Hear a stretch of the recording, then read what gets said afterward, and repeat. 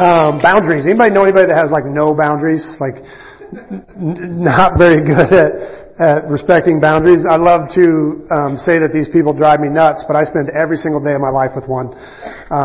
He's looking at me in the mirror every morning. His name is Chris, and I have boundary issues.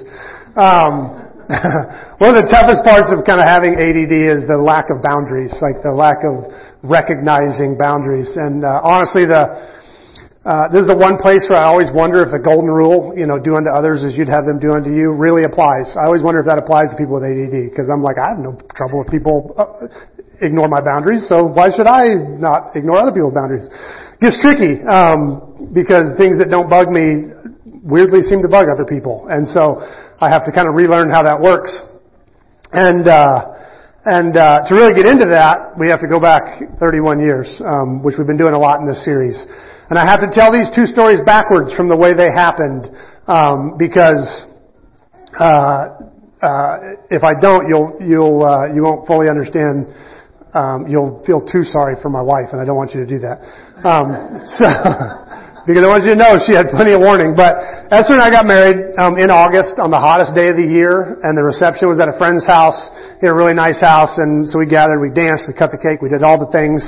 And when we left, I guess the party continued for a while, and other people cleaned everything up. And I have to be 100% honest, I didn't even think about, till I wrote this message, how that happened, like who cleaned up, or like how things got cleaned up. It never crossed my mind once that somebody else had to come in and clean up for us. So that's kind of cool.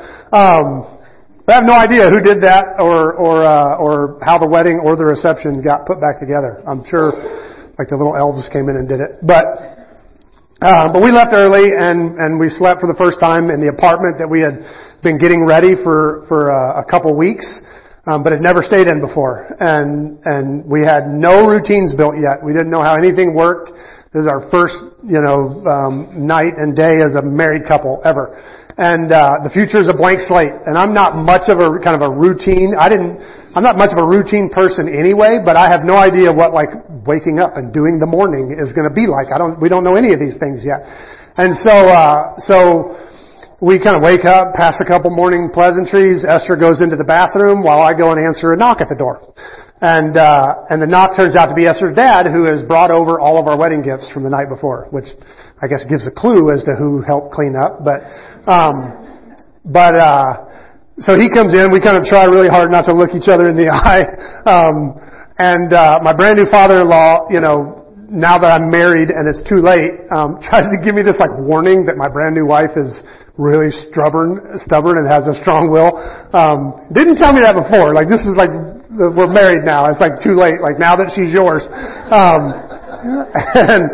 I could tell that he was probably telling me really important stuff, but he had also just dropped like 50 presents in my living room, and I have ADD, so I'm like, could you leave? I want to open presents. So I make some like really lame promise that I was going to take care of his little girl, and I said goodbye to him, ran back into the apartment, and looked at all these presents. It was like Christmas in August. It was like the weirdest. And I'm now married, so I have to think about more than just myself. And so I knocked on the bathroom door, and she said, "What?" Which is still exactly how she answers the bathroom door when you knock on it today.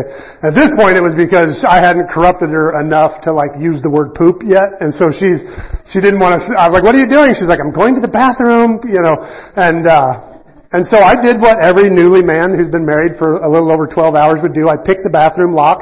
I took about 6 of our gifts in there, and I sat down in front of her, and it's like, "What do you want to open first?" And it turns out she would rather poop alone. How was I supposed to know that? Like so honestly, she's shy enough that it's years before I find out that bothered her, like that it bugged her, like before she finally got enough nerve to go, "Could I please poop alone?" Like, so, but before you feel bad for her, okay? Too late. Before you feel sorry for her and feel like I duped her, I have to tell the other story, because on the night of our first date, so, months before the night of our first date, I show up to her house early. Maybe the only time in my life I've ever been early. And And she's still getting ready. She came home from work. She went to the bathroom, got ready. Somebody said hello to me, and so I run up to the bathroom and walk in. And she's putting on her makeup. And so I just kind of stood behind her and told her about my day and watched her put on her face and and do the thing. And now the door of the bathroom wasn't locked. It wasn't like I picked it to get in. It was open. But yeah, I just kind of stood behind her and watched her put on makeup and asked her some questions about it. Like, do you do this all the time? Like, that's a lot of stuff. And again, years before I find out that bothered her. Like, how was I supposed to know you don't do that? She knew what she was getting into. That's what I'm trying to say. She knew exactly what she was getting into when she married me. I have boundary issues. The makeup thing should have been an indicator that was going to be me, but she knew what she was getting herself into. And believe it or not, that does have something to do with what we're talking about this morning. This is Palm Sunday, and kind of the official start to Holy Week. Jesus had traveled from Galilee in the north, where he lived and did most of his ministry, to Jerusalem in the south for the Passover festival. He was staying with some friends in a nearby town of Bethany. And on Sunday, which is the Jewish start to the week, Saturday is their seventh day, so Sunday's the first day of the week. So on Sunday, he rode into Jerusalem for the beginning of the festival. And this is the day that the Roman governor Pontius Pilate would typically enter the city. Only when Pilate entered, he rode on a tall horse or a chariot, surrounded by soldiers and bodyguards and a general display of pomp and power. And the people would gather to see royalty go by. There's a couple historians that have wrote about this moment, and they write about how big and glorious this entrance always was. And so Jesus, on the same day, enters the city on a really young donkey. Quite a different picture. And he's surrounded by a relatively small but really loyal group of followers who, despite the surprise and derision of the crowds around them, worship Jesus basically into the back door of the city. And so it not only fulfills a lot of prophetic scripture this moment, but it also creates this beautiful juxtaposition between the kind of power we tend to flock to, and the kind of real power that comes from humility. That Jesus kind of humbly enters the city as a display of what real power looks like. But with this ride into the city, Jesus sets off a chain of events that will end with him on the cross, and then ultimately changing everything on Easter morning. And generally we read the actual triumphal entry passage on Palm Sunday with the palm branches and the hosannas and Jesus riding in. But this morning, as a conclusion to our series where we've been talking about the classic covenants of the Bible, we're going to jump into the middle of the week, where Jesus really more than anything else unpacks the message that Esther brought us last week, the message of the prophets. And Jesus starts to kind of unlock that a little bit. And the whole this whole section of our Old Testament, this prophetic section, is the second piece of the Bible that was kind of added to the canon. And it was only added because things had gone terribly wrong and nobody fully understood what had happened. The other covenants had basically fallen apart. And the ones that we've studied in the city, God had told Adam that the head of the serpent would be crushed. But the serpent's still alive and well and wreaking havoc. God had told Abraham that God, would give the land of Canaan to Abraham's descendants. But now, Abraham's remaining family is no longer in the land. They've been taken into captivity. They're in another country, basically slaves again. God had promised Moses that people would be a special treasure, an example people out of all the nations of the world. And now they're basically a laughing stock in the land that held them captive.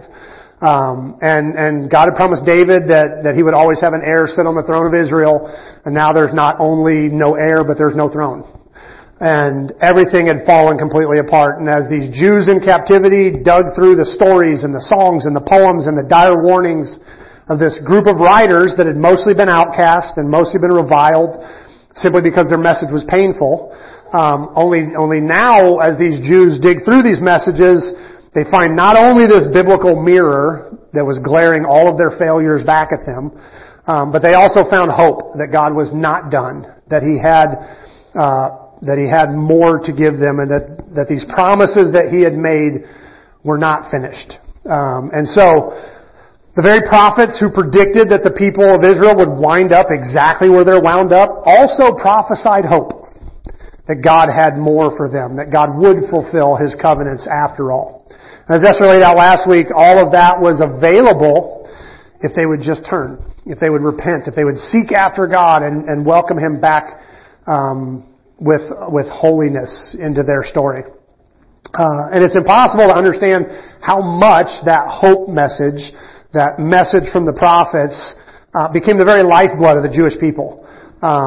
Because buried in all of those prophetic writings about the things that the Jews had done wrong and the things that was going to happen to them and then what He was going to do to the nations that treated them poorly and once He was done punishing Israel, He was going to turn and punish the nations that He used to punish Israel. There's a big message of that in the prophets, and hidden inside all of that was this message that God had not forgotten His promises, that God still remembered the covenants.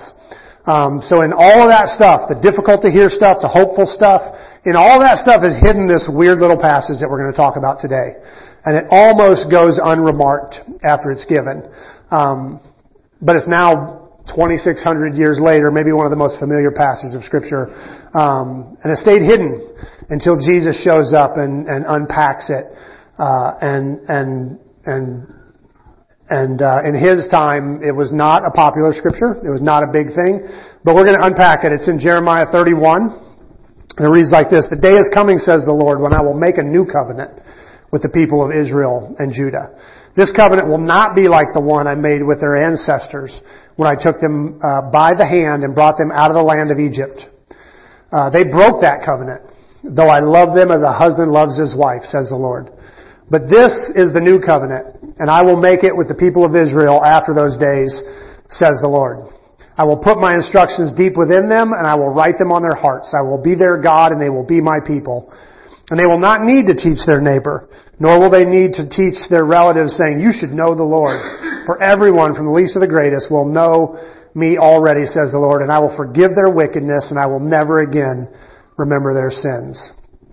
This is the word of the Lord. Now, one of the things that we've been stressing over and over again in this series is how formative these covenants had been in the lives of the Jewish people. And by formative, I don't just mean like theologically formative, like the kind of things you talk about in Bible studies and small groups or Sunday school, but like formative, like identity formative, like the American dream, or like, manifest destiny. Those things that kind of shape the way an entire group of people see themselves and view and understand their story and their narrative.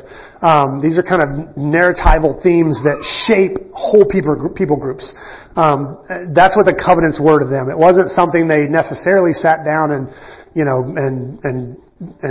studied, in like a Bible study. This was like who we are. It's really hard to understand how big of an impact they had on them. But everything the Jewish people looked forward to, everything they believed about who they were as a people, was all wrapped up in the fact that they were the children of Abraham, the people that God promised through Moses to be special, the subjects of this kingdom of David. These things shaped who they were as people.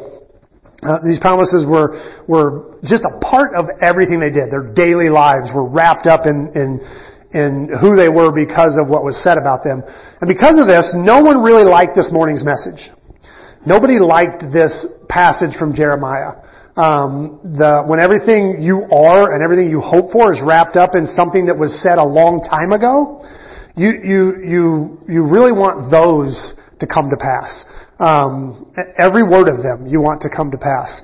And when that isn't the case, and you hear statements like this, one day I'm gonna make a new covenant. When you hear, somebody come along and say, I'm gonna make, when you read that, you think new covenant, like, we don't want a new covenant. We want God to fulfill the old covenant. Like, we want the old ones to come to pass. Like, God promised our land, through Abraham, and that an heir of David would sit on the throne. That's what we want. We want this old covenant to happen. Like, we're still hanging on to those. He said He would come and heal our land, and And so we'll just stick with the old covenants. Thank you very much. Like, it's hard to grasp how much they still put faith in those old covenants. One of the problems with the way the first century Jews, the Jews who kind of lived in Jesus' time, one of the problems with the way they read the prophets is that they read the writings of this group of people who warned Israel what was coming, this coming doom, that they were going to be taken into Assyrian captivity and Babylonian captivity, and your nation is going to fall apart. One of the problems with the way they read that was that they totally accepted that their ancestors had failed. They totally accepted that. They also believed that they turned back to God, and that's why God brought them back to their land. And so, one of the things that I really appreciate that Esther brought out last week was how the Jews came out of captivity and really nothing had changed. But they didn't see it that way. Like, they saw it like all the punishments have already happened, so there's nothing left to happen other than the good stuff. Like, we've been through our punishment, we went into captivity, we came out, and now it's just waiting for God to bless them. And because they no longer focused on the prophets as warnings, now they're just focusing on the hopeful part of the prophets. The old covenants look great. Like, the old covenants look like fulfilling those old covenants. Now that we've already been through all the punishments that come with the old covenant, now we just want God to fulfill the good parts. They accepted their ancestors had gone wrong, and that they had now been punished for it, and they're still waiting on David. They still know David's heir is to come, but that's really just to bring in the full time of blessing. The idea of anything bad happening because of what the prophet said, or seeing those as a warning still, didn't really exist. They saw themselves as fulfilling the Mosaic covenant now. Like, we've had our punishment, and now God, because we now serve God wholeheartedly, He's going to bless us. And we don't have time to put it all together, but this is why when the rich young ruler we talk about quite a bit came to Jesus and was like, hey, how do I be righteous? And Jesus said, well, you obey the commandments. He goes, I have all my life, ever since I was a kid. Like this guy generally believes he's never broken the commandments. And most of the Jews believed that. Like, they believed, that they had not broken any of the commandments. And so they're living fully expecting all the blessings of the Mosaic covenant, because they no longer sin. And they still kind of believe that. If you talk to Jews today and you ask, because they don't have sacrifices, you're like, well, with no sacrifices, how do you atone for your sin? They're like, we don't sin. Like, you just don't sin. That's what you do. Like, you quit sinning. And they believe that, and that's how they live. Well, the Jews literally believe that they no longer sin, and this is why Jesus, in the Sermon on the Mount, kept going, you've heard it said, what I say is if you even think wrong, you're like, he was putting the bar back up where it goes. Like, they had lowered it to this thing they could actually do. And so in the whole Sermon on the Mount, he's going, you've heard it said, don't murder. I'm saying if you get angry for no reason, you've already sinned. You've heard it said, don't commit adultery. I'm saying if you've lust, you already sinned. Like, he's lifting the bar back up. Like, you guys lowered this thing down to something you think you can do. I'm telling you, no, you cannot do this. Like, he had to put the bar back where it was. But the point is, no one really talked much about this idea of a new covenant because there was no reason to. They loved the old covenant. They no longer sinned, which means they should have gotten all the blessings that come with the big if in the Mosaic covenant. If you obey me, you'll get all these blessings. And now they have reason to expect in their minds all these blessings. They don't need anything new. They don't need a new covenant. The old one is just fine. Until Jesus comes along. And the final week of his life, during what we now celebrate as Holy Week, sat down with his disciples and kind of dusted off this old prophecy. And there's no other mention of a new covenant in the Old Testament. And really, in Jewish commentary of that day, they didn't talk about it much at all. Nobody really liked it, wanted it. And Jesus comes and kind of pulls this obscure prophecy out of the Old Testament and makes it one of the most familiar passages in history now. And it reads like this. After the supper, Jesus took another cup of wine and said, "This is the cup of the new covenant between God and His people, an agreement confirmed with my blood, which is poured out as a sacrifice for you." It's truly amazing how many things are kind of happening in this one little passage here, and how masterfully Jesus weaves them all into this moment for His followers. But This cup that he uses is the third cup, and it says after the meal he takes the cup. That's a very specific cup in the Jewish Seder meal.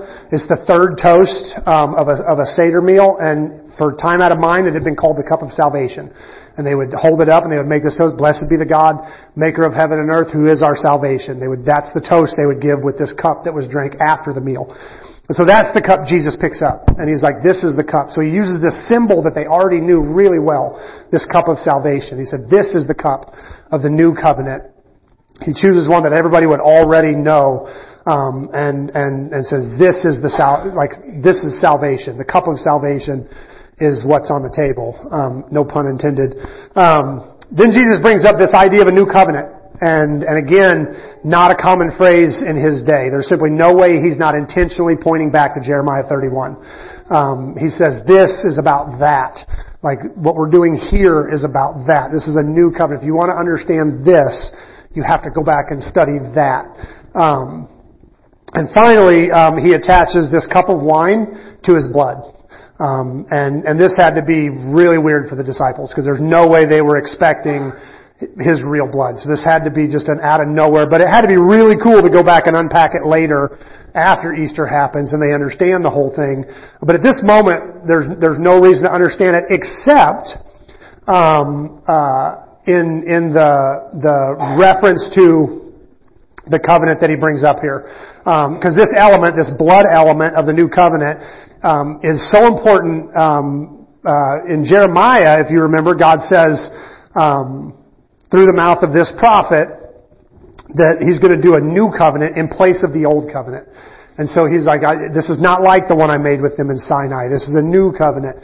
And this, is truly new because, and what's weird about this moment is the Abrahamic covenant did not undo the Adamic covenant, and the Mosaic covenant didn't undo the Abrahamic covenant, and the Davidic covenant didn't undo the Mosaic covenant. Like, the covenant's just built on each other. And so for Jesus to come in, and really this is what made Jeremiah's prophecy so weird, is for him to come in and say, this is going to replace this. This is going to undo this. This is going to change this. That had never happened before. Every covenant just added on to the previous ones. But Jeremiah says, I'm going to make a new covenant, and it's not going to be like that one covenant. It's going to be different. We're going to do this different this time. So when Jeremiah gives a prophecy of a new covenant, when Jesus kind of dusts it off and says this is about that, God calls out one of the covenants in specifically and says, this is not like that. This is different. This is a different kind of covenant. It says, the day is coming, says the Lord, when I will make a new covenant with the people of Judah and Israel. This covenant will not be like the one I made with their ancestors when I took them by the hand out of Egypt. So he's naming a covenant. The one that was made when I took them by the hand out of Egypt, the Mosaic covenant. And so we know exactly what this covenant is not. It is not like the Mosaic covenant. It's not like that. It doesn't replace the Adamic covenant. It doesn't change the Abrahamic covenant or the Davidic covenant. This covenant is very targeted. It's aimed at one particular thing. But as it is meant to replace a particular covenant, it bears some incredible similarities to that covenant, and it follows some very similar forms. It says, "But this is the new covenant I will make with the people of Israel after those days, says the Lord. I will put my instructions deep within them, and I will write them on their hearts, and I will be their God, and they will be my people." That's the new covenant Jeremiah is talking about. Now let's look at the covenant that it's supposed to replace. It says this: exactly 2 months after the Israelites left Egypt, they arrived at the wilderness of Sinai. After breaking camp at Rephidim, they came to the wilderness of Sinai and set up camp at the base of Sinai. And Moses climbed the mountain and appeared before God. And God called to him from the mountain and said, "Give these instructions to the family of Jacob. Announce it to the descendants of Israel." And so you see the similarities there. God tells Jeremiah, "I'm going to put my instructions on their heart. I'm going to write them." And he told Moses, "Go and give these instructions to the people." Very similar, and yet very different. There's some major differences here. He says, "I will put my instructions deep in their heart," God says. And that replaces, giving to Moses, "Give these instructions to the people of Israel." It's a major change. God chooses with this new covenant that He's going to be the mediator of this covenant. Moses will no longer stand between God and His people. And it continues in this vein. It says, I will be their God, they will be my people. That's Jeremiah. And that replaces him saying, you will be my own special treasure. You'll be a kingdom of priests and a holy nation. That's what he told Israel in the first place. So very, very similar. But the piece that Jeremiah leaves out, but that Jesus kind of catches and clearly makes the connection at dinner with his disciples is huge. It says, then Moses carefully wrote down all the Lord's instructions. Early the next morning, Moses got up, built an altar at the foot of the mountain. But he set up 12 pillars, one for each of the tribes of Israel. Then he sent some of the young Israelite men to present burnt offerings and sacrifices, bulls and peace offerings to the Lord. And Moses drained half the blood from these animals into basins. The other half he splattered against the altar. And then he took the book of the covenant and read it aloud to the people. So he's written it down. He reads it to the people. And again, they all respond, we will do everything the Lord has commanded. We will obey. Then Moses took the blood from the basins and splattered it all over the people, declaring, look, this blood confirms the covenant that the Lord is making with you in giving these instructions. So Moses makes this kind of verbal contract between God and his people. And just like if you buy real estate and you've kind of haggled your price, or maybe you don't haggle, but you agree on a price, and both sides are now happy, there's still something to do. Like you still don't have a contract until you sign it. Like you have to actually sign it. Like you can totally do all the dickering and talking, and that means nothing until you've signed the contract. Similar, Moses goes to God, and God says, here's my covenant, and he takes it to the people. They say, we'll do everything, but it's not done until they seal it. And they seal it with blood. In that culture, you sprinkled blood, to basically sign the contract. It's like a blood oath. You're now in. That's what Moses does here. He writes down the terms, takes it to the people, and then they basically sign it in blood. He splatters blood. And 1,500 years later, Jesus is instituting this new contract. And the terms are so similar and yet so different. And he's clearly referring back to this moment, with this new contract when he says, and this covenant is made in my blood. This isn't the blood of bulls and sacrifices, but it's still sealed in blood. Blood will be shed, blood will be sprinkled, and in fact, whenever you drink this cup, it'll be a reminder of that moment. It'll be a reminder of this new covenant. And now, just so we kind of get the magnitude of this moment, let's recap. Right here in the middle of the very first Holy Week, Jesus gathers his disciples. He draws their attention to this passage in Jeremiah, and speaks of this kind of major change in the way God does business with his people. He packs this moment with some really deep and emotional symbols. This third glass of wine that they were so familiar with. And the whole thing is designed to prepare his followers for just how dramatically everything's about to change. Their whole life was wrapped up in this Mosaic covenant, and he's saying we're redoing that. But this begs the question, what really changes? What is so different about this new covenant? What's different about the way these work? I mean, murder was wrong in the Mosaic covenant. Did that change? Stealing was wrong. Cheating in the marketplace was wrong according to the old covenant. Oppressing the poor was wrong. It was wrong to worship idols or give your loyalty to other gods. That's pretty much still a rule.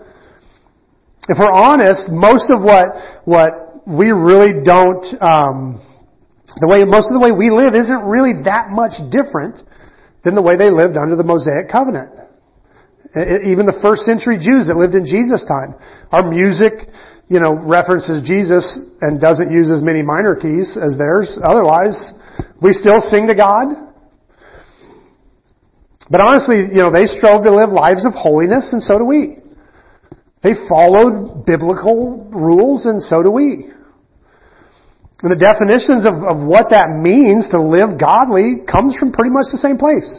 We quote pretty much the same scriptures. In fact, if we were really capable of self-reflection and honesty, most of the places where Jesus got yelled at by the religious leaders, except for maybe healing on the Sabbath, I think we would be okay with that. But most of the other times they get upset with him, we probably would have too. I mean, when was the last time you had lunch with a prostitute? I think if I was having lunch with a prostitute, you guys would probably be upset about that. You might say, hey, dude. I have to assume my wife would be. She's like, strippers are okay, not prostitutes. No, kidding. Most of us wouldn't be comfortable with that. Neither were the Jewish leaders. They were like, dude, who is this guy? And I'm not saying, that I should be hanging out with prostitutes by any means. I'm just saying, we don't live that much different than the way that people who had a problem with Jesus lived. We have biblically defined do's and don'ts, and we kind of rely on them to guide us into what it means to live a godly life, and so did they. So what's really different between the Old Covenant and the New Covenant? Why did Jeremiah prophesy this new deal? And more importantly, why did Jesus not only announce it, but die to seal it with His blood? And I think this is where the whole thing gets kind of cool and where we sometimes miss the point. See, we have this tendency to focus on morality. We've grown so focused on kind of the philosophical debates about what is right and what is wrong that we're capable of misunderstanding the meaning of holiness. And I think a great deal of confusion and maybe even kind of vague frustration comes from this misunderstanding, especially when we read the Old Testament. Because the Old Testament is full of commands that we don't really understand. Most of us have dismissed the majority of those, but even when we do, we don't really know why we do. Like we can't for the life of us figure out why we shouldn't wear clothes made from two different fabrics. They're just more comfortable. Like why would that have anything to do with it? Even though the Jews weren't allowed to, we dismiss that because it doesn't really make sense to us. And yet we still want to believe murder's wrong. Right? And it kind of makes us nervous because we can't really explain why we've ditched the one, but we really can't ditch the other. Everybody getting uncomfortable yet? And this is where things can get messy, especially, I guess I really made some people angry. Sorry. Yep, you made them too mad. We're out. And this is where things get messy, especially when we sum up the Old Testament Mosaic Law as a definition of morality. What is right and what is wrong? But the Old Testament has this word that it uses that we don't always know what to do with. Tumah. Tumah. This is the Hebrew word that is translated in English to unclean. Tumah. And a great deal of the Mosaic Covenant is concerned with tumah. And if you want to spend years reading the Talmud, there's some great, you can eavesdrop on some great debates, countless debates on the idea of tumah. They have two different things, what makes the body tumah and what makes the soul tumah. What makes your body unclean and what makes your soul unclean. And they divide a lot of the things up that way. We don't have time to get into any of that this morning. But the thing that is important is some of the Mosaic Law is about morality, for sure. But a great deal of it is outlining what it means to be tumah, ritually clean and ritually unclean. And what can cause you to be ritually unclean. And we really don't know what to do with this because some of the stuff that causes uncleanliness doesn't make sense to us. And if it like what's the difference between unclean and immoral? And then it's really important that we make sense of this. For instance, some of the things that make you unclean, ritually unclean, are touching a dead animal, including a dead animal that you just killed to eat. And remember, they don't have grocery stores. It doesn't come prepackaged. If you kill it, you're now unclean. But you have to kill it to eat. Sex between a husband and wife makes you unclean. A woman having her monthly cycle makes her unclean. A woman having a baby makes her unclean. Anyone who touches a dead body, including checking for a pulse, makes them unclean. The entire mortuary staff is unclean. The priest that confirms death is unclean. A pot touched by anything unclean, if it's metal, now has to be cleaned, and the act of cleaning it makes you unclean. A priest whose job it is to collect all the ashes from the red heifer is unclean. And get this, you have to have the ashes of the red heifer to create the thing that cleanses you before the Day of Atonement, before Passover. And so he has to do this act for anybody else to be clean, but he's unclean now. And it's commanded that he do this job. So when you mix up unclean and immoral, you're left wondering, what on earth did these people do that's so wrong? I mean, we promise teenagers all the time that when they get married, they'll be able to have sex and it'll be clean and it's holy and God blesses it. Then you read in the scripture, it's like a husband and wife who have sex are unclean. And this is where the heart of God starts to get revealed a little bit. Because see, we have this impression that the purpose of the Mosaic covenant is to create morally pure people. Right? Righteous people. And yes, that's part of it. And if you live according to the Mosaic law, you will be righteous. Yes. But that's not the only thing at stake here. God wanted, what was kind of in His heart was that He might live amongst His people. It wasn't just that this is what I want you to do. These are the do's and don'ts. It's, I want to be among you. And to be among you, we have to do things a certain way. In the tabernacle and later the temple, He was creating a space where He could be, His presence could be with His people. It was never a sin to be unclean. It's not a sin at all to be unclean. You're expected to be unclean. I mean, God commanded His husband and wife, be fruitful and multiply. And when you do, you'll be unclean. Like, how do you obey God? You know, it was never a sin. A woman has no control over her cycle. It was never a sin to be unclean. Uncleanliness was expected. Being unclean was never a sin. There's no way, and most of the cleansing rituals are pretty simple. Just so you know, when a husband and wife enjoy the marital bed, they just have to bathe afterwards. Then they're clean again. And I think you had to wait till evening, but like it's not like a big, like you're unclean forever. But what was a sin wasn't being unclean. It's marching into the presence of God unclean. That's when it was a sin. It was never a sin to do these things that made you unclean.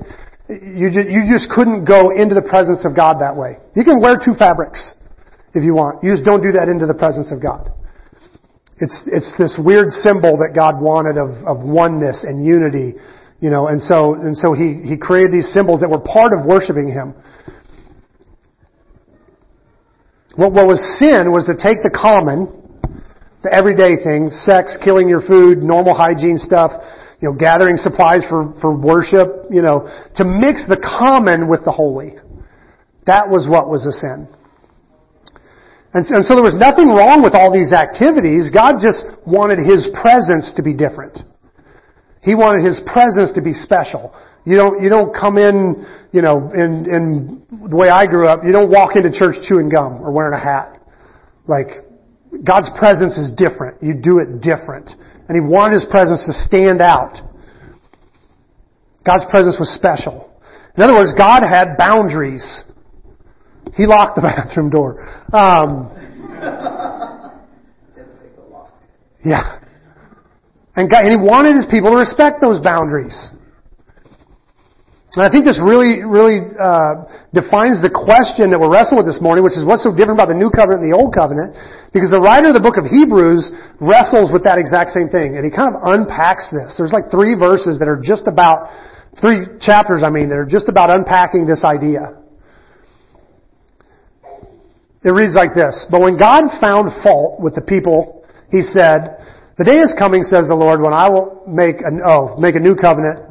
Oh, this is the Hebrew writer quoting Jeremiah. Sorry. So he's literally doing what we're doing this morning. He's just kind of doing the exact same study we're doing. So this is the writer of Hebrews quoting Jeremiah. But when God found fault with the people, He said this.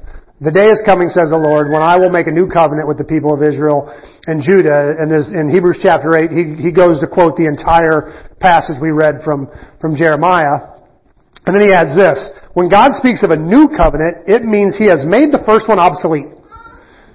It is now out of date and will soon disappear. Again, what does it mean for a covenant to disappear? Is thou shalt not murder still valid?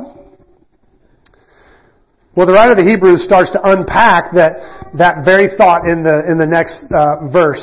And we get a glimpse into what's happening here. It says the first covenant between God and Israel had regulations for worship and a place of worship here on earth. These are those unclean rules. There was ways you had to pursue, approach God. There was ways you had to do it. The author goes on to talk about the structure of the tabernacle, which we're actually going to unpack in 2 weeks as we start Romans. So if you want to know what the tabernacle and Romans have to do with each other, come back.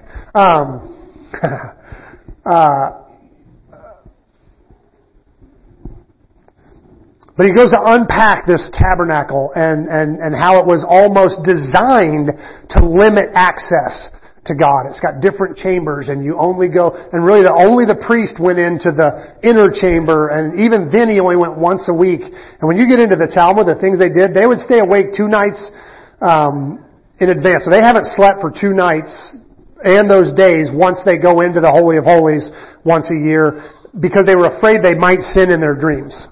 Like going into God's presence was that serious. You know, we've all heard the things where they put bells around them so you could hear them tinkling in there. If ever there was a thump and the tinkling stopped, they had a rope around their waist because you pulled them out. Because nobody was going to go in there because you didn't go through the 3 days of purification before you went into the presence of God. And it was a spooky thing. It was like a scary thing. They used to draw lots to figure out which priest went in every year. And that had to be a terrifying moment. Like, oh man, I'm the one. Like, I hope I'm okay. So it was a spooky thing. And so the writer of the Hebrews kind of unpacks that a little bit, and how this tabernacle, this place where God's presence could be amongst His people, was almost designed to limit access. They only went once a year. So this picture painted is almost one of separation. Like careful separation. And remember, the author here is speaking about the difference between the Old Covenant and the New Covenant. And he transitions to the new like this. And so Christ has now become the high priest over all the good things that have come.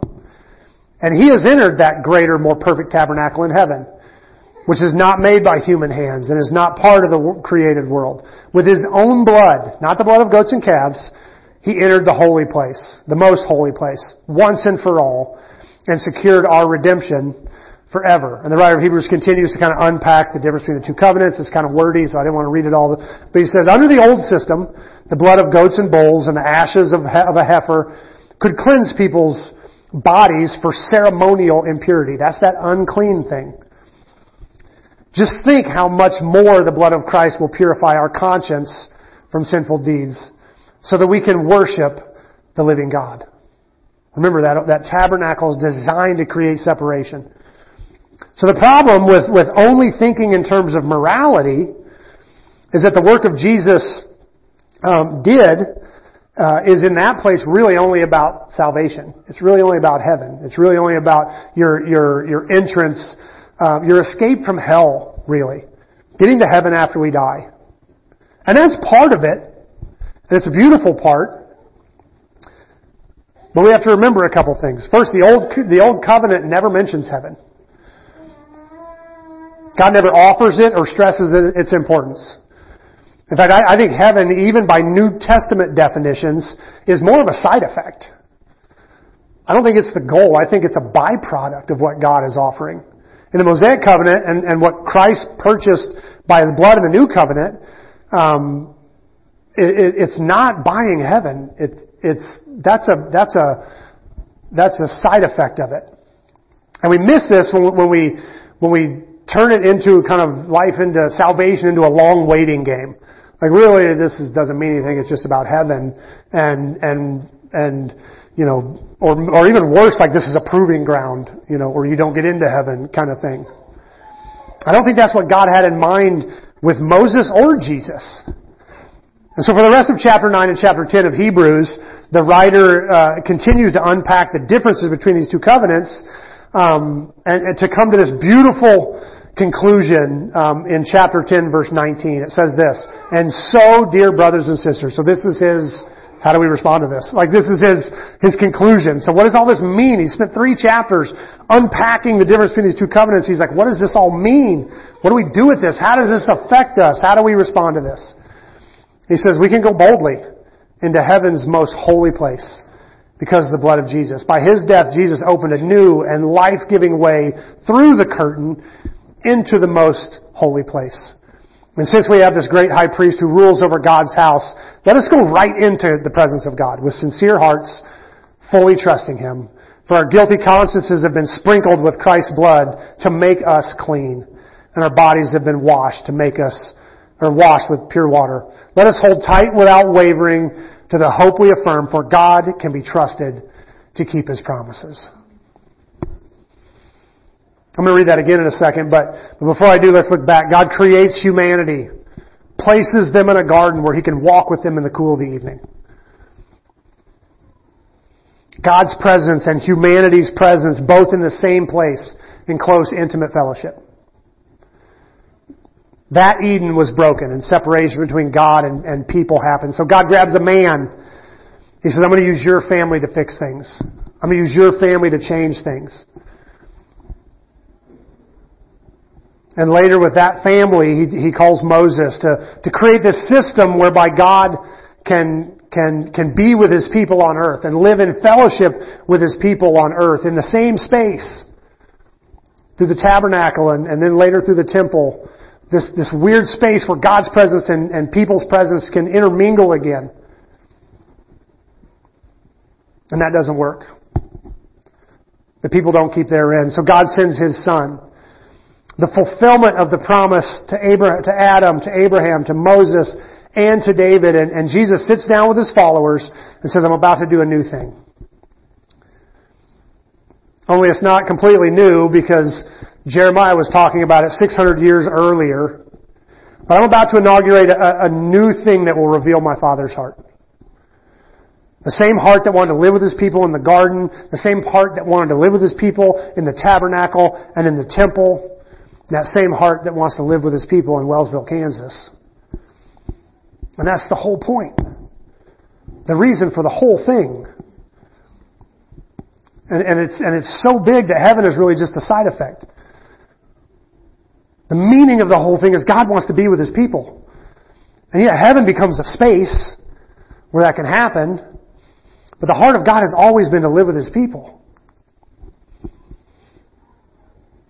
The writer of the Hebrews said we can go boldly into heaven's most holy place because of the blood of Jesus. By His death, Jesus opened a new and life-giving way through the curtain into the most holy place. And since we have this great high priest who rules over God's house, let us go right in to the presence of God with sincere hearts, fully trusting Him. For our guilty consciences have been sprinkled with Christ's blood and make us clean, and our bodies have been washed with pure water. Let us hold tight without wavering to the hope we affirm, for God can be trusted to keep His promises. This is not heaven, though heaven is no doubt a part of it. This is nothing less than the heart of God that has been revealed from the beginning of human time. God dwelling amongst His people. And He had to make a way because His holiness and our uncleanness couldn't mix. So we had to be made clean. For our guilty consciences have been sprinkled with Christ's blood to make us clean. Our bodies have been washed with pure water. Jesus enters the human story as the fulfillment of so much Scripture to finish the work that He had been doing all along. The writer of the Hebrews says God can be trusted to keep His promises. And that's exactly what God did with His final breath. As His blood is literally sprinkling the ground, sealing this covenant that He introduced at dinner, Jesus screams, "It is finished." The deal is signed. Our salvation is purchased. Prophesied by Jeremiah, I will forgive their wickedness and I'll never again remember their sins. Our salvation was paid for. So how do we respond to this? This idea of a new covenant caught almost all of Israel by surprise. Like I said, the Jews weren't looking for anything new. And if not for this one little passage in Jeremiah, there would have been no reason to. But when Jesus shows up and while gathered around a table, He says, this is the moment. This is what Jeremiah was talking about. It suddenly becomes clear that Jesus wasn't actually doing anything new. He was actually making sense of the whole story. If Jesus doesn't come and step into the story to basically explain what was happening all along, it looks pretty bleak. Esther talked last week about me shooting down her first outline. It was because she wanted to talk about the new covenant. And I was like, no, that's my message. And the reason was because without it, things look awful. She was like, I don't want to preach this message. This is terrible.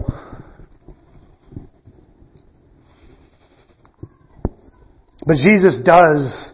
He comes into the story and writes a better ending. He writes himself in as Savior and Redeemer and the one who opens the path and creates space whereby God can again walk with His people. He can be with His people. And that space turns out to be our hearts. By the indwelling presence of the Holy Spirit, God lives in us. Nothing can separate us from Him again. And this is what is so new about the new covenant. Not the definitions of sin and morality. The things that were sin in the Old Testament are still sin today. That doesn't change. The definitions of sin don't change. The definitions of morality that were present in the Torah, easily summed up by, if you can love God with all your heart, soul, mind, and strength 100% of the time, love your neighbor every bit as much as yourself 100% of the time, you got it. Give that a shot. Those things don't change. Living a moral life is the same, and it still bears good fruit as it did back in the days of Moses. Moses said, if you do these things, you'll have life. Not like eternal life, but you'll live better. You'll have blessing in the land. Those things still do that. And Jesus didn't come to change any of that. And when we get caught up in asking questions about what Christians can do and what they can't do and what is sin, what is not sin, I think we're missing the point. The goal is to not sin. That's always the goal. That hasn't changed. That's our hope. Of course that's the goal. It's always been the goal. And not because we might go to hell or suffer some terrible consequences, but because we weren't made for that. We were made to walk with God. We were made to be holy. That got broken, but that's always been the goal. That's always been what it means to live the way you were created to live. Those things aren't good for us. They're antithetical to our, sin is antithetical to our nature because we were created in the image of God. It's not like, but we might go to hell, that's not what you were made for. You were made to be with God. Jesus said, be ye holy for your Father is holy. So the goalposts haven't moved. The new covenant doesn't change any of that. The moral life is still the moral life. Jesus didn't change that. What Jesus did was what the writer of Hebrews said. By His death, Jesus opened a new and life-giving way through the curtain to the most holy place. And since we have such a great high priest who rules over God's house, let us go right in to the presence of God with sincere hearts, fully trusting Him. What changes is our access. The old covenant hinged on an if. You have access if you are morally and ritually clean. If you can access God if you don't ever mess up or even live in a fallen world where you can get unclean without even doing anything wrong. If. In 1 Corinthians, Paul says, for all the promises of God have been fulfilled in Christ. With a resounding yes.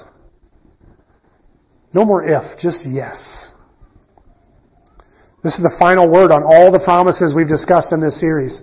All God's promises are yes in Christ. Jesus gave us access to God, and that invitation is huge. Yes. Yes, come to the Father. We don't have to pick the lock and violate God's boundaries. God has invited us in because of the work of Jesus, the work that He did on the cross. And the way that I would love to respond to this message is to trade our if for a yes and to go boldly into God's presence. Pray like you're in His presence. Talk to Him like you're in His presence. Live like you're in His presence. Accept the invitation to be with God. That's been His heart all along, is to be with His people. Turn to Him and go boldly into His presence, trusting that Jesus has opened that door. And that the Father waits for you with a yes on His lips. This is Palm Sunday, the day we typically celebrate the triumphal entry. And I think that's what the writer of Hebrews is offering. A triumphal entry back into God's presence. We typically celebrate Jesus' triumphal entry into the city.